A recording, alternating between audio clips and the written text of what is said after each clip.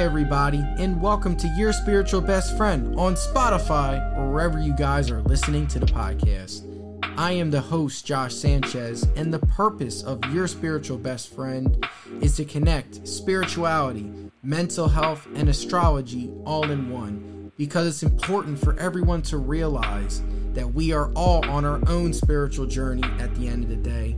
So the more we open up, the more we are able to connect with each other and grow as a collective society.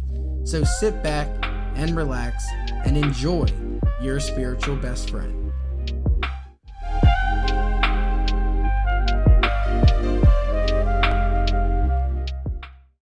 Hey everybody, and welcome back to the podcast. On today's episode, I got a chance to interview psychotherapist, grief counselor, and author Ashley Davis Bush.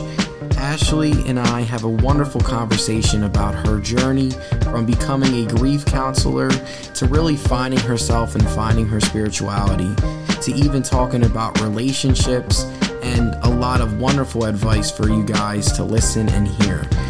Like I mentioned before, Ashley is a psychotherapist and grief counselor, and she's been doing this for quite some time now. And she really helps her clients with processing and going through the grieving process. We all have moments in our life where we might have to experience grief, and one of the first steps that Ashley always recommends is for us to validate ourselves and to find people that can validate our feelings, so that way it can really help us open up emotionally and help us process the grief and stuff.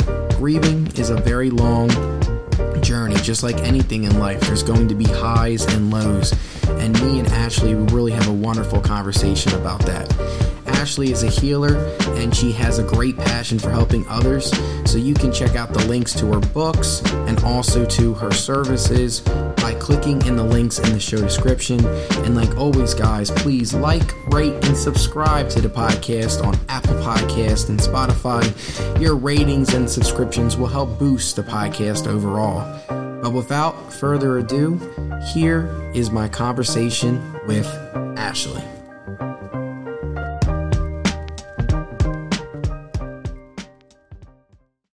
Hey everybody, and welcome to Your Spiritual Best Friend. I am your host, Josh Sanchez, and I'm here with a very special guest, Ashley. Ashley, how are you doing, and what's going on?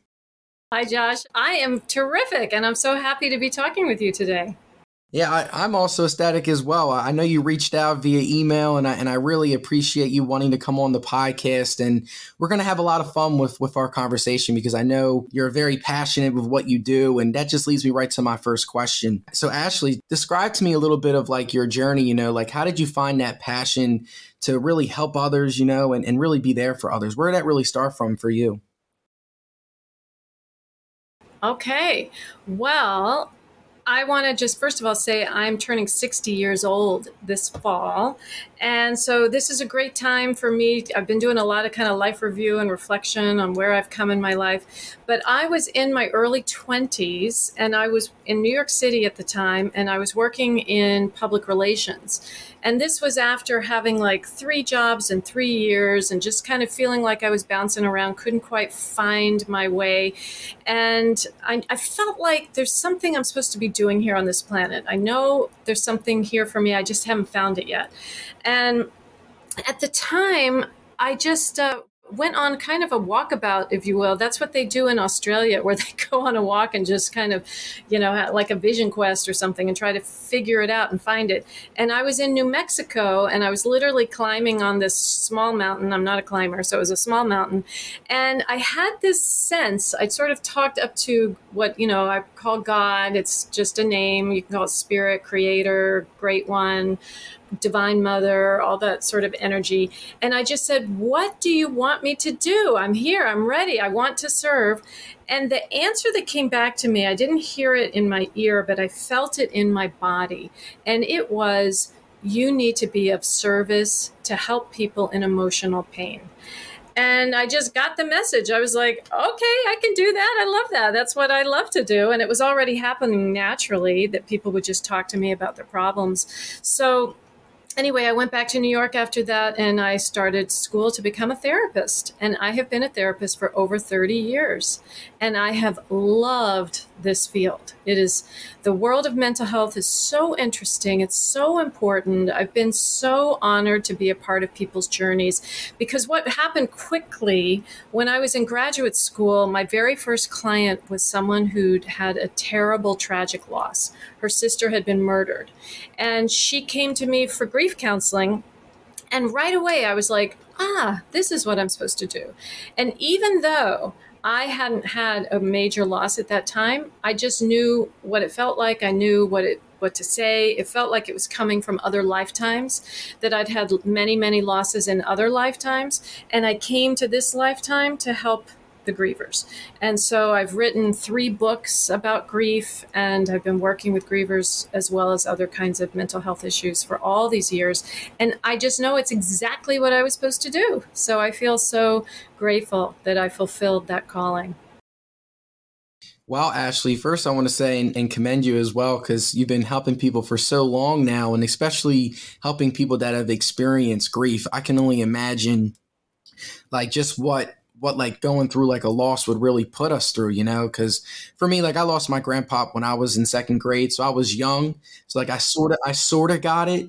But like as I've gotten older, I've started to like realize like, dang, like his loss impacted like my grandmother, and it still impacts her today, whether or not she'll admit it or not. But it's crazy how much like a loss definitely impacts us. And that really leads me right to my next question. So I know you've been really good with like helping clients that experience grief and stuff. Talk to me a little bit of the process. Like, how would you help someone that is going through grief? So let's say they lost someone very special to them. Like, what's like the first steps that you would do to really help them? Well, the first thing I do is validate their experience and let them know that they're not crazy, because usually they're feeling this intense amount of all kinds of emotions: anger, sadness, sorrow, depression, anxiety, regret, guilt.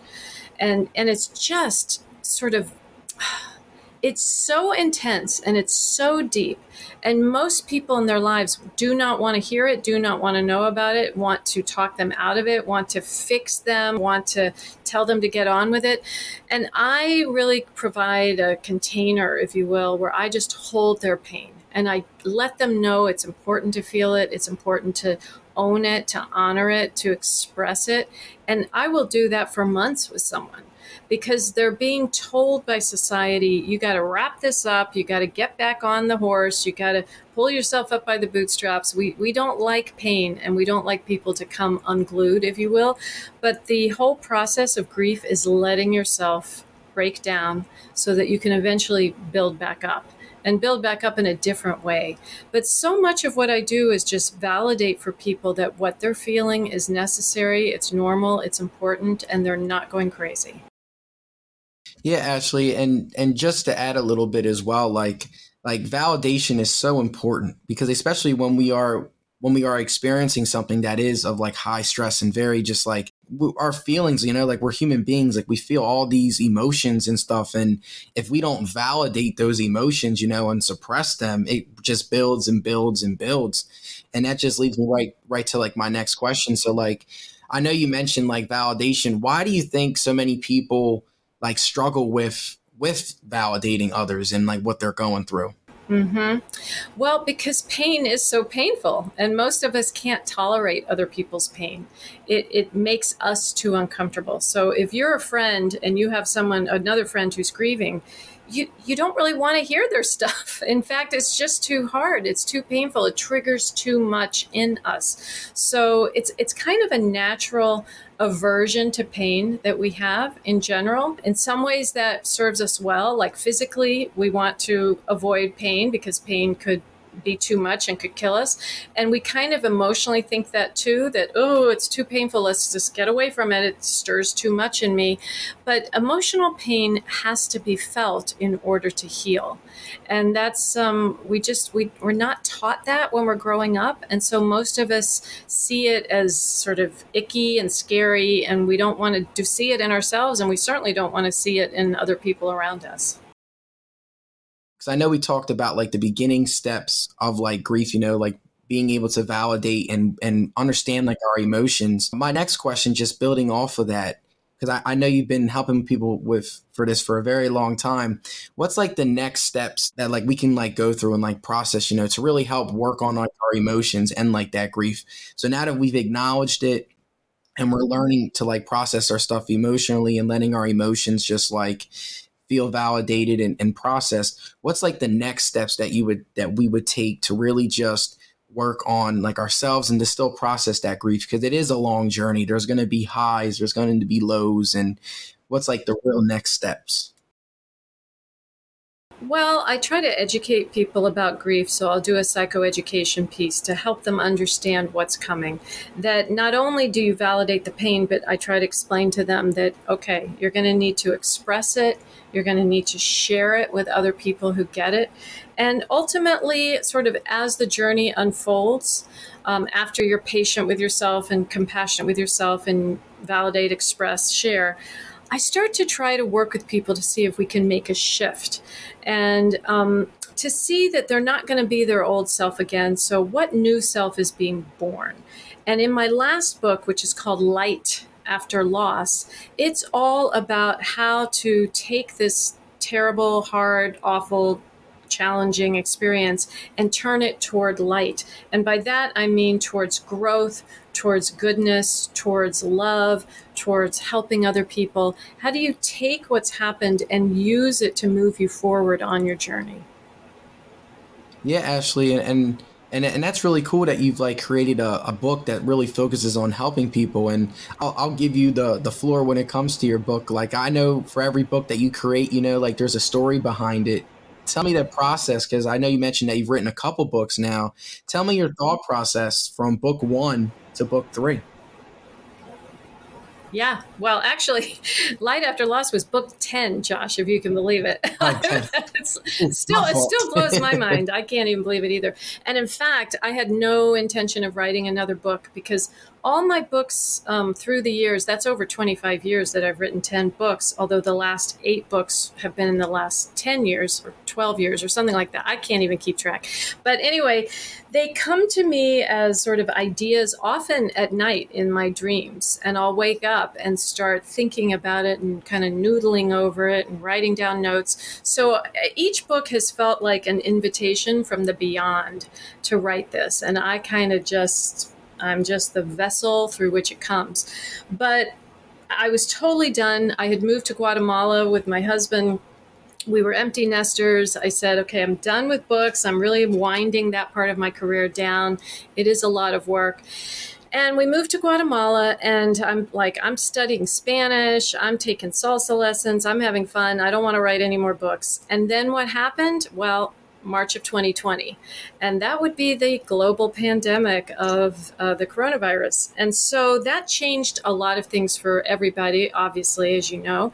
And what happened in Guatemala is they actually shut down the airport for 6 months. No one could leave the country. No one could come back in the country who wasn't a resident.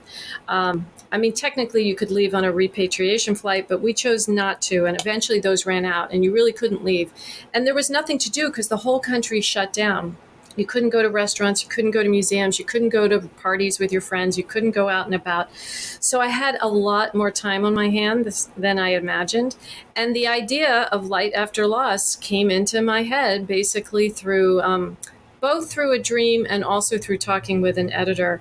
And anyway, at the time, it just kept growing in my mind. And usually what happens, it grows in such a way that I have to write it. That's how it feels. I can't not write it. It's like asking me to be written. So I just sat down and started to write it. And it usually takes anywhere from 6 months to a year to churn out a book. And so I really consider Light After Loss a gift from the COVID time, the shutdown of 2020, that it needed to be born. Yeah, isn't it so crazy how like an idea or like you experience something, just leads to a different avenue and things, and as I was hearing your answer, it was just like, wow, like it's crazy how like you wanted to stop writing and then the pandemic happened and then you just had more, you felt more of this energy, this calling to continue. And now you created like your other book. So it's just very interesting to me how life operates sometimes. I don't know if you feel that, but Yeah. Yeah, no, absolutely. And I think people have to just be open. What's the universe trying to bring into your life? Where are doors opening? Where are doors closing? And you just want to let yourself be led so that you know you're on the right path. Definitely, Ashley, and I definitely think that is one of the pieces of some great advice, is just keeping your avenues open. And if when things close, that's okay. Something new is going to happen. And that just leads me right to my next question. So I know you've been working in the mental health field for so long now. How much has it changed from when you first started to like now? Interesting. Well, there's certainly been new research. There's a lot more emphasis on neuroplasticity now, which is about the way the brain changes. And there have been new techniques. EMDR, I'm a big fan of. I've been trained in. It stands for eye movement desensitization reprocessing, which is a very specific technique for healing trauma. And that's come in the last maybe 20 years, I would say. So I guess what I'm saying is there are new techniques and ideas coming through all the time through research, but a lot of the core elements of mental health in many ways are the same. Certainly the grieving process in terms of having to take the journey and let yourself feel what you're feeling, that's kind of at core the same. And even now there's research that will show in terms of therapy, what therapist training or what their modality is, which one heals better. And the bottom line is that it almost doesn't matter which modality or training or technique you're using. It has to do with the human relationship between the client and therapist. So at the end of the day, we still have the same needs we had before, and that is for connection, that is for being understood, that is for trying to find ways to be calm in the midst of a storm. And we need to feel attached in some way to have that happen. So those core needs are still the same as they've always been. And even with new medications or whatever's coming out in the world, basically the bottom line is we are human beings having a human experience. I would say we're spiritual beings having a human experience. And we can't do that alone. We need to attach to people to have that happen. And how we attach to others and how we relate to others definitely has a strong impact on our own personal mental health.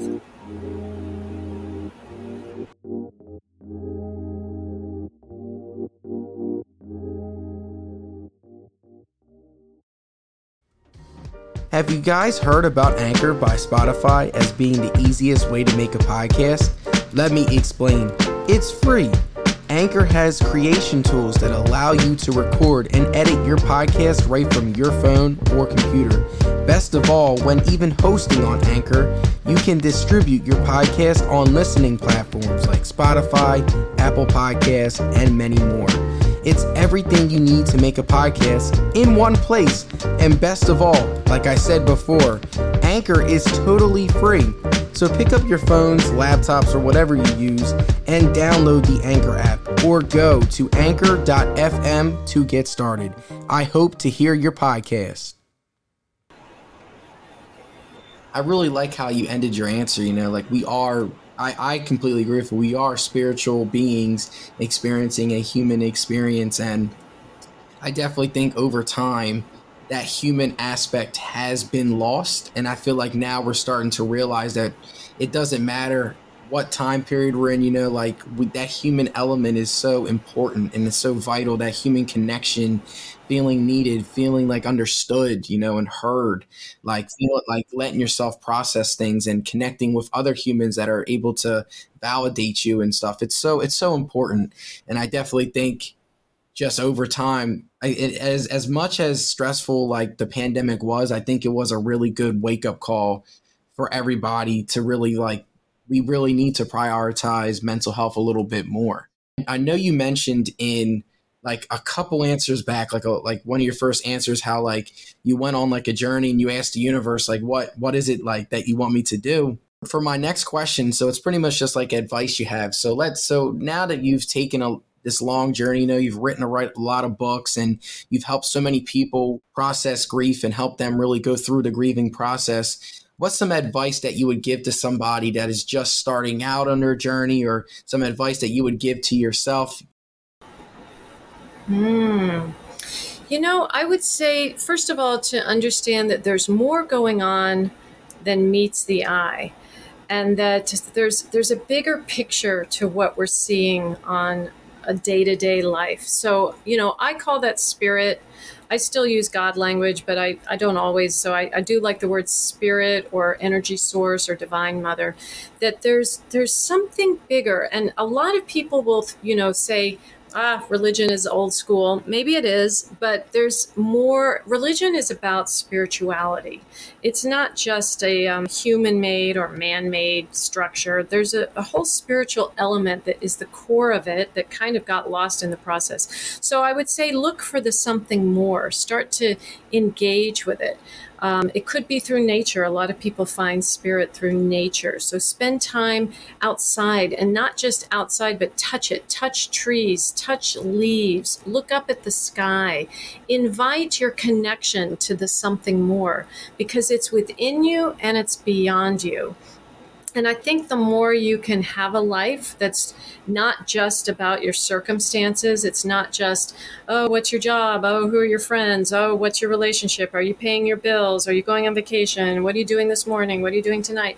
That life has to be more than just your circumstances. So my advice to people is to cultivate this sense of your connection with the something more in your life so that you can have it guide you for your purpose here. Yeah, that was another spot on answer, Ashley. As I was hearing your answer, I was just like, yeah, like I completely agree when it comes to like we need to be able, if we ever feel stuck, it's just like giving yourself time, to just connect with like nature, connect with things that you wouldn't normally connect with, because we're so focused in our own little bubbles. We have work, we have school, we have relationships, we have so much stuff that like we kind of lose track of ourselves. And pretty much like your answer in the beginning, like a couple answers ago, you mentioned like we are spirits experiencing a human, like, what I mean, experience. That part tends to get lost as we are experiencing more of like the physical world and stuff like that too. So I completely agree, Ashley, and I really appreciate your advice and your openness to share your journey so far and all the things you've experienced and also helping others process grief. But I think we should transition a little bit when it comes to relationships. Relationships play a very important role in our lives, whether that's with family, friends, loved ones. So what are some qualities that you really look for in just like a friendship or even like a romantic partner as well? For me, I look for people who have a kind of vibration that matches with mine. And so, what I'll say about that is people who have a more uplifted vibration, if you will. So, I want people around me who live in gratitude, who are calm, who are wise. I don't choose to be around people who complain a lot, who gripe a lot, who are sort of always in a bad way. Because, well, first of all, I work with people like that, and I get paid to work with them. So if a friend feels like a client to me, I'm like, no, I don't do this. So, not to say that I don't want to hear people's pain or their journeys, but I need people in my life who are going to sort of lift me up and feel like I'm getting some nourishment from them and not just drain. And I think it's important to beware of emotional vampires, if you will, who will just kind of take and suck you dry. But for me, one of the big relationship changes in my life is that I guess it was 17 years ago, I met my second husband. So I was married before and I had children and then divorced and then I have a new husband. And so it's interesting because I think when you're young, when I was in my 20s, I married the man I had dated the longest, so to speak. It just was sort of the next step. We'd been dating a long time. Now we're getting into our late 20s. Let's just get married. It felt less intentional somehow. But in my second marriage, I didn't have to have a second marriage. I could have stayed single, but it was very intentional. I chose him or I should say, I didn't even feel like it chose him. I mean, he came into my life and it felt like a past life kind of connection. But in the end, it still was intentional to say, I want to spend my life with this person. And the qualities that I was describing before, that there was just some quality of this something more, something bigger, something spiritually connected that just felt very grounding and uplifting at the same time, something vertical. So I like to think of the image of vertical versus horizontal. And for me, horizontal is everything of this earth plane, bills and medical appointments and just day-to-day living. And the vertical has to do with deep and high, so transcendent and grounded, things that take you off of the horizontal plane, things that connect you to the something more. And sometimes it's nature, but sometimes it's a ritual or incredible music or being in a sacred place or connecting to a spiritual life, to having a sense of connection to something beyond this plane. So I like people in my life that make me feel more vertical. I completely agree, Ashley, as well. I definitely think, because I know you mentioned in the very beginning, like we are beings and we feel like each other's energy, we feel like our vibrations, and it's important to surround yourself with people, that can help you connect and help you grow as well, So it's like, I like your terminology, like the emotional vampires, because there's a lot of people out there that are emotional vampires where they will really just take all of your emotional energy because like you're focusing on making sure that they're okay and this and this, but then when it comes to your own emotional energy, like that gets put in the back burner. I also just want to add that thank you for being so open with sharing like your experience, like going through like two marriages, like pretty much what we talked about before we even recorded this podcast, like relationships are meant to really teach us some things, and like there's probably a lot of things that you learned from your first marriage that when it came to your second marriage, like it was just a lot more smoothing. It's like smoothly and free flowing, and that just leads me just like right to my next question. So like for you, like throughout your relationship journey, like what are some things that you've really had to learn for yourself, whether that's like setting boundaries or other stuff like that? What are some things that you've had to learn? That's an interesting question. I guess at the end of the day, I've had to learn to be more giving. That it's not always about your needs being met. It's sometimes about your partner's needs being met. And so in this case, in the second marriage, it was tricky because we became a blended family. I had children, he had children. So really for quite a few years before all the kids launched, it was about taking care of their needs and then also taking care of my husband's needs with regards to his children, and that it's not always about your needs, that sometimes you're here to learn how to give and not just to take.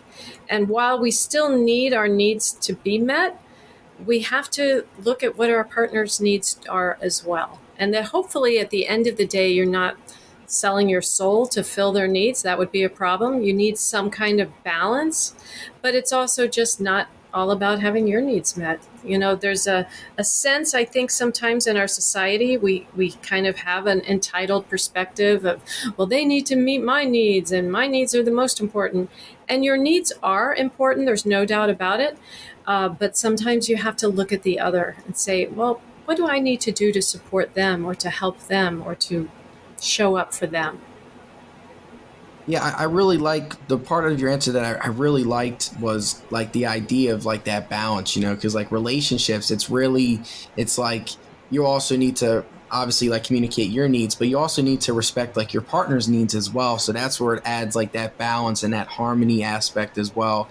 So that way you guys are just, because again, like that's what relationships are. It's like, we all have many relationships. We have relationships with ourselves. We have relationships with friends. We have relationships with family, and a relationship that involves two parties. Like it's two different people. It's two different energies. That meet, and there's got to be some form of like common ground in order for the relationship to sustain. And if it doesn't, then like there's always other spirits. There's always other energies that you can meet as well. So I really think that was a really great piece of advice. And I just picture, as I was hearing your answer, I was just picturing just like a balance scale, of just like balancing out your needs, but also your partner's needs. So That's right. Yeah. And a balancing act is really what it's all about. It shouldn't be weighted in one direction or the other.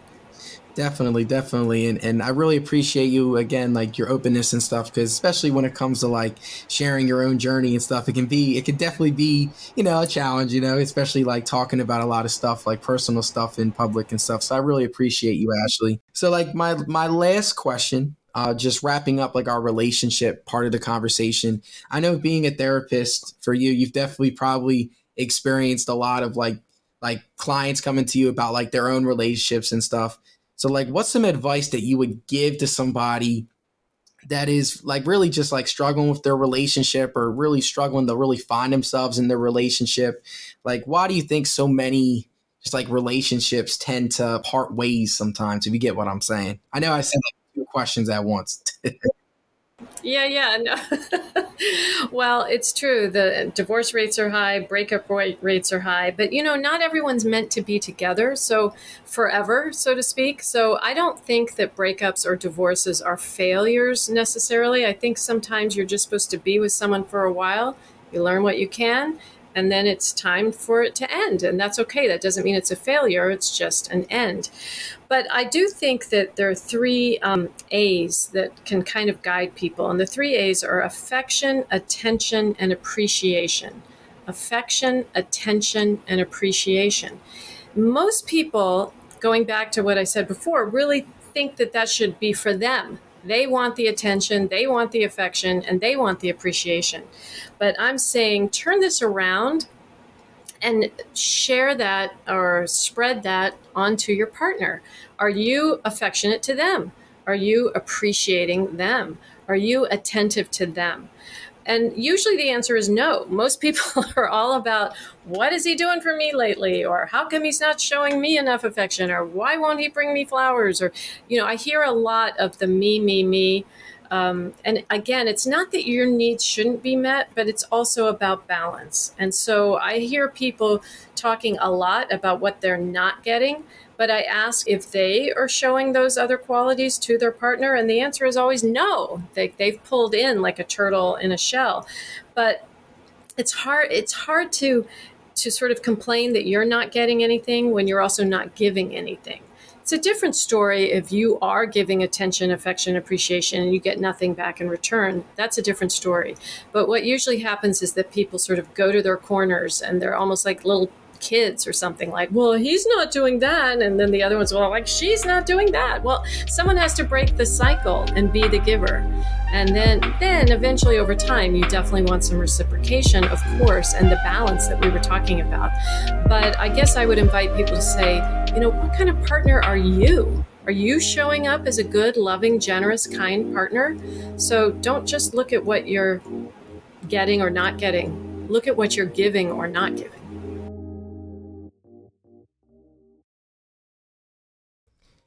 Hey everyone, this episode is brought to you by Podcash as a collaboration between Racket and Stir. Podcash gave away over $100,000 to up-and-coming podcasters as a way to support insanely creative and inspiring podcasters. We know how difficult it can be to get a podcast off the ground and running, but with Podcash, it's a great way to get cash, and best of all, it's all free for your podcast. So if podcasting has been on your to-do list or you're already a podcaster, go to podcash.com to stay up to date with future podcast happenings. That's again, podcash.com, podcash.com. I hope to see your future podcast. Yeah, I just picture you like in your sessions, like just really asking like these real questions, and then like just the clients are just like frozen. It's like, like that was a really good point that you made. Exactly. Yeah. To this day, just to share, just like to have a little fun. To this day, I always give my therapist that I see like once every like couple weeks like credit. Like he always asks me just these like real and deep questions, and you just have to sit and really ponder, like, because personal reflection is so important. We all need to take time to reflect on ourselves. So I just, as I was hearing you just like ask like your clients these questions, I'm just picturing like, dang, like just like I would really have to sit and think and answer myself like, dang, like this, like what am I actually doing? Yes, that's right. And those kinds of questions, they're great to get you thinking. And often I'll suggest to people to write about it. So I think journaling can help people sort of crystallize or identify what's going on for them, both writing about your feelings and writing about your emotions. I have grievers write, but also not just writing about what's going on, but stopping every now and then to ask yourself some prompts like, what I'm learning about this is, or what I see about myself now is, or what I'd like to be growing into is. So inviting yourself to just ponder more deeply. Definitely. And for someone else that enjoys writing, that's really helped me like process a lot of stuff that's been going on in my own lifetime and stuff. I 10 out of 10, I recommend ask and like creating like little prompts for yourself so that way you can really like reflect on, hey, like what things went right, what are some challenges that I experienced. Like writing definitely is really good too, especially for people that struggle with like communicating and explaining their emotions like through like conversation, so I definitely 10 out of 10 recommend. But Ashley, I've really enjoyed our conversation so far. You've been so open to share your journey through relationships and also through like finding like your purpose and finding your work. And I can really feel your passion and positive energy, which is really great to feel. When it comes to astrology, Ashley, my first question just for you, when it comes to astrology, like how do you feel about it overall? Have you ever had like your chart done before? I'm just curious to know. Yeah, yeah. Oh, very open to it, definitely. And I've had my chart read through the years. It's been a long time. I think I had my chart read in my 30s and maybe my 40s. So, two different times. I haven't had it read in a long, long time, but I'm very open, very curious. Yeah, I know that you mentioned that you mentioned around the age of 30. So this is just something that's really fun. I always like to bring this up. So Saturn is the planet of like hard work, and you have to really work hard in order to like rewards and like reap the benefits. It all depends on how much work you put in pretty much. So what a Saturn return is, it takes Saturn 28 years to go through all 12 like zodiac signs. So what happens is around the age of 28 to 30, Saturn returns back to the same sign that to like your sign that you were born in. So you know how we have a natal chart and yeah.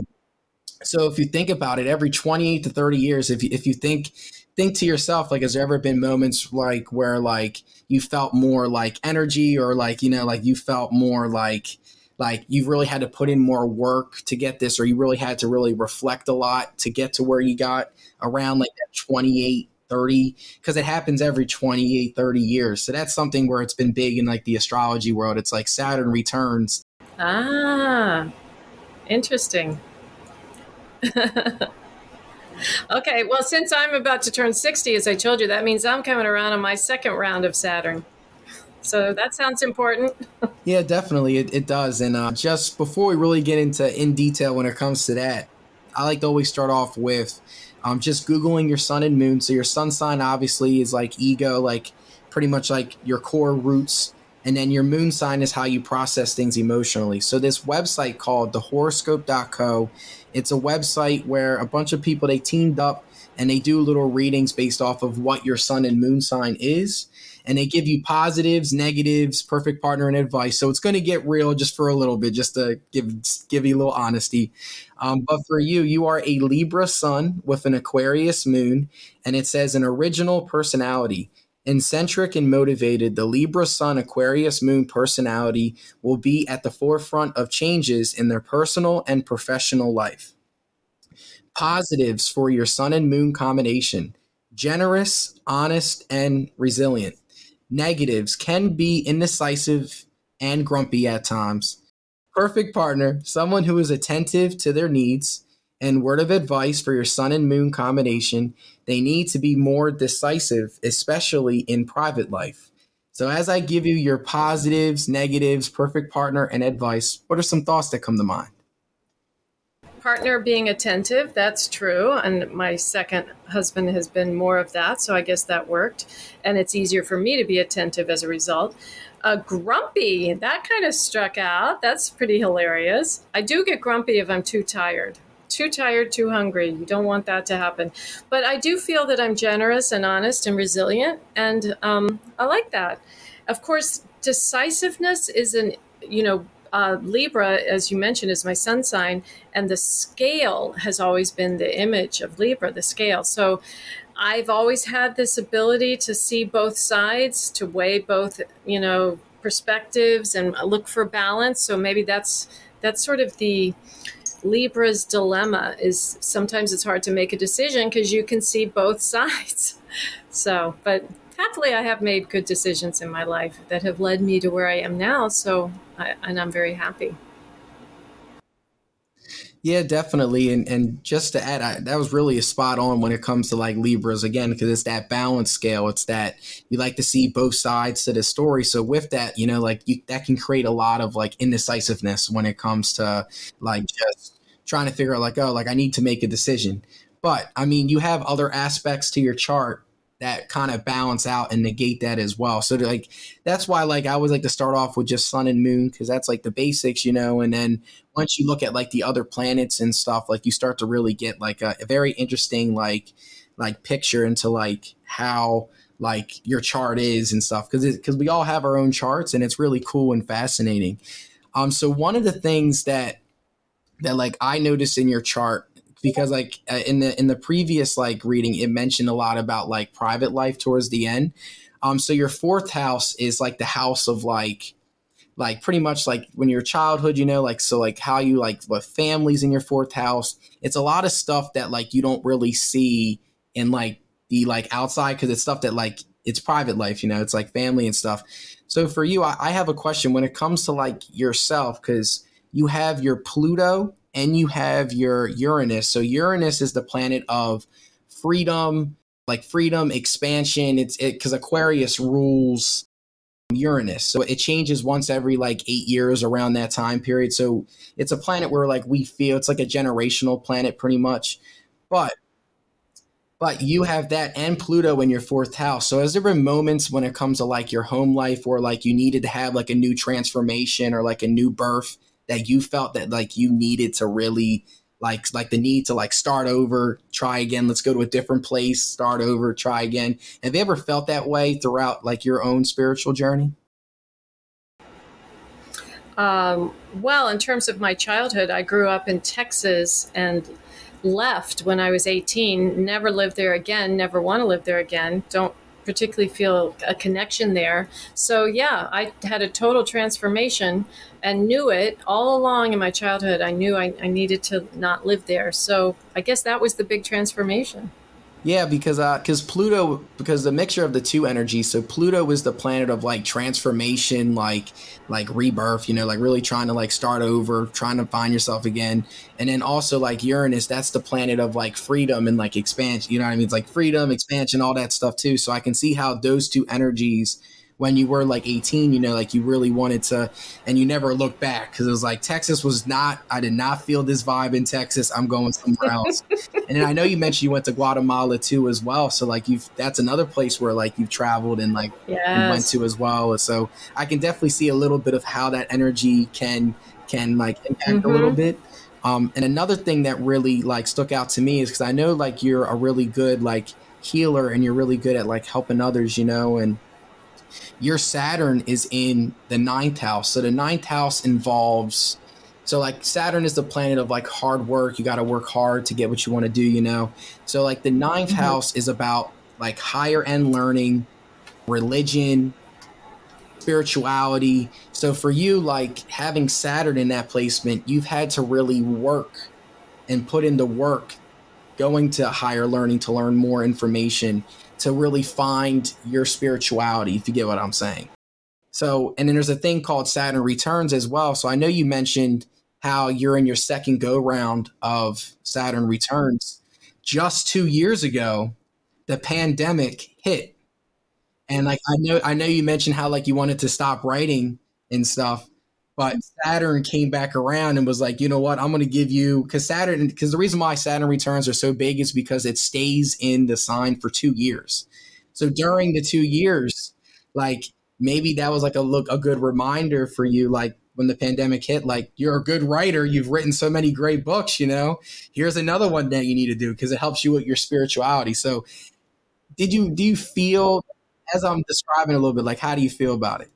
Yeah, I can see how that all works together. And, Saturn came back in and said, oh, heck no, you're going to keep doing this. It's part of the spiritual journey. So I definitely felt that planet pull, I guess, because I think that's the other thing about in terms of advice for people, that you want to listen to the calls and the pulls and the pushes. And that's why I say if you can get on this vertical sense that there are bigger things happening, even if it's just the planets around us, that there's more to this picture. Things are happening, and you want to listen to your intuition and let yourself be guided, because that's what it's all about. Your horoscope is pulling you to your destiny, and you just want to be a willing participant. I completely agree. And one of the last things I really wanted to add to your chart. So Jupiter is, I like to describe Jupiter as like the frat bro of the planet. So you know how we mentioned Saturn's like the grandpa where it's like you got to work hard to get what you want. Jupiter's the opposite. So Jupiter is like the frat bro that's meant to hype you up, to like boost your confidence here, to like, because we all have parts of our personality that things just come naturally. So for you, you have your Jupiter is in Pisces. So Pisces are very emotionally in tune. Like they're very good at like, they're really good in sense of like dreams. And also they have a really good sense of imagination. So then Jupiter, so picture Jupiter as the planet that hypes up that energy. So you have Pisces as your Jupiter. So Jupiter in your chart hypes you up when it comes and gives you added confidence when it comes to being very like creative, listening to like your dreams, being like imaginative, being a very like friendly and like kind spirit, because that's what Pisces energy is. And you have it in your 10th house. So your 10th house is sort of like your spiritual calling. It's like you're sort of like, this is like my life purpose, if you get what I'm saying, because house 2 involves like how you make money. House 10 is like the exterior. So it's like how your money and how you think, like process things financially. This is like what you do for like work and like what like really gives you like that passion and drive. So when I saw Jupiter and Pisces in your 10th house, I was like, wow, like that's really cool to see like how like there's like this boosted confidence to be a really good, kind spirit for others, trust like your own intuition and all that stuff too. And you also have your Chiron in your 10th house. So Chiron is like the wounded healer. So you have two energies clash in that 10th house. So you have moments where like your creativity and stuff is expanded, but then you also have moments where like you might feel like challenges in that aspect. So as I'm describing that a little bit as well, how do you feel about that? Yeah, that's really interesting. I think it's spot on. I certainly feel that in terms of being creative, imaginative, having the confidence in that. So that feels good. The clash, I'm not so sure what that means exactly, but we're all wounded healers in one way or another. And I suppose it's just kind of the flow that sometimes there's a lot of creative energy and then sometimes the well kind of dries up at times. And I just trust that process. I don't question it. I don't worry about it. I don't need to try to manifest something. Like I said, you want to listen to when the doors close and look at when the doors open. But that is interesting how much you can tell from that. And I love the idea of the frat bro. That's funny.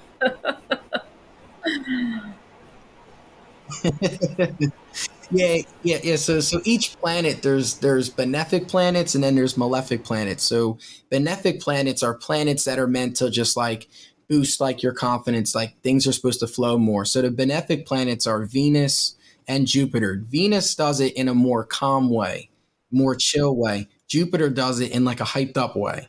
And for yeah, and Mars and Saturn are the malefic planets. So these are the planets that are meant to push you, like so if Mars is all about physical action. So some people like they just put themselves into so many situations that like it's just overwhelming, like because that's what Mars does. It's very just like physical action, the need to just like put yourself out there. Some people do it too much, some people don't do it at all. And Saturn, like I said, is all about hard work. And like you got to work hard in these avenues in your chart in order, and once you put in the work, you'll get rewarded. But but putting in the work is like that hard part aspect. And well, the reason why I mentioned Chiron in like the last answer was just because Chiron is like the wounded healer. So pretty much like we all have these like core wounds that we need to put in work in. So like I could definitely see for you, like that was probably something that you've had to realize, like you kind of just let like things, if things close, things close. If new avenues open, they open, because that's what Chiron does. Chiron is meant to like, it's a core wound, yeah, but if we put in the work, we end up evolving and taking the next steps forward. So Chiron's actually meant to help us, but similar to Saturn, it's like you got to put in the work to do that. So so it might be just like now, like you've put in so much work and like determination to do what you want to do that you don't really feel your Chiron anymore, which is great because yeah, that's cool. Yeah, that could be. And when you're doing something you love, it doesn't even feel like work. I mean, yes, it is work, but it's not torturous, it's not agonizing. You just enjoy it because you're in your flow and you're doing your purpose and you're in alignment. And you still need to relax and watch Netflix sometimes and read a book and take a walk. But you know what? When you're doing your purpose, it just feels good. Yes, and I completely agree, Ashley. And I just want to say again, just thank you for being so open to share so much of your insight, and also being open to share about your relationship experience and also even your astrology chart. I really appreciate everything, and you've been a really great guest. So where can everybody check out all of your books and all of that fun stuff as well? Yeah, check out my website on www.ashleydavisbush.com. That's Ashley Davis Bush, BUSH.com. Come on over. I have lots of free resources and articles and stuff to check out. Of course, and I'll make sure to put the links in the show description so that way you guys can check out all of Ashley's work and check out all of her books as well and all that fun stuff. But Ashley, it's been an honor. Thank you for being a wonderful guest, and please stay safe. Okay, well, thank you so much for having me. It's been my pleasure.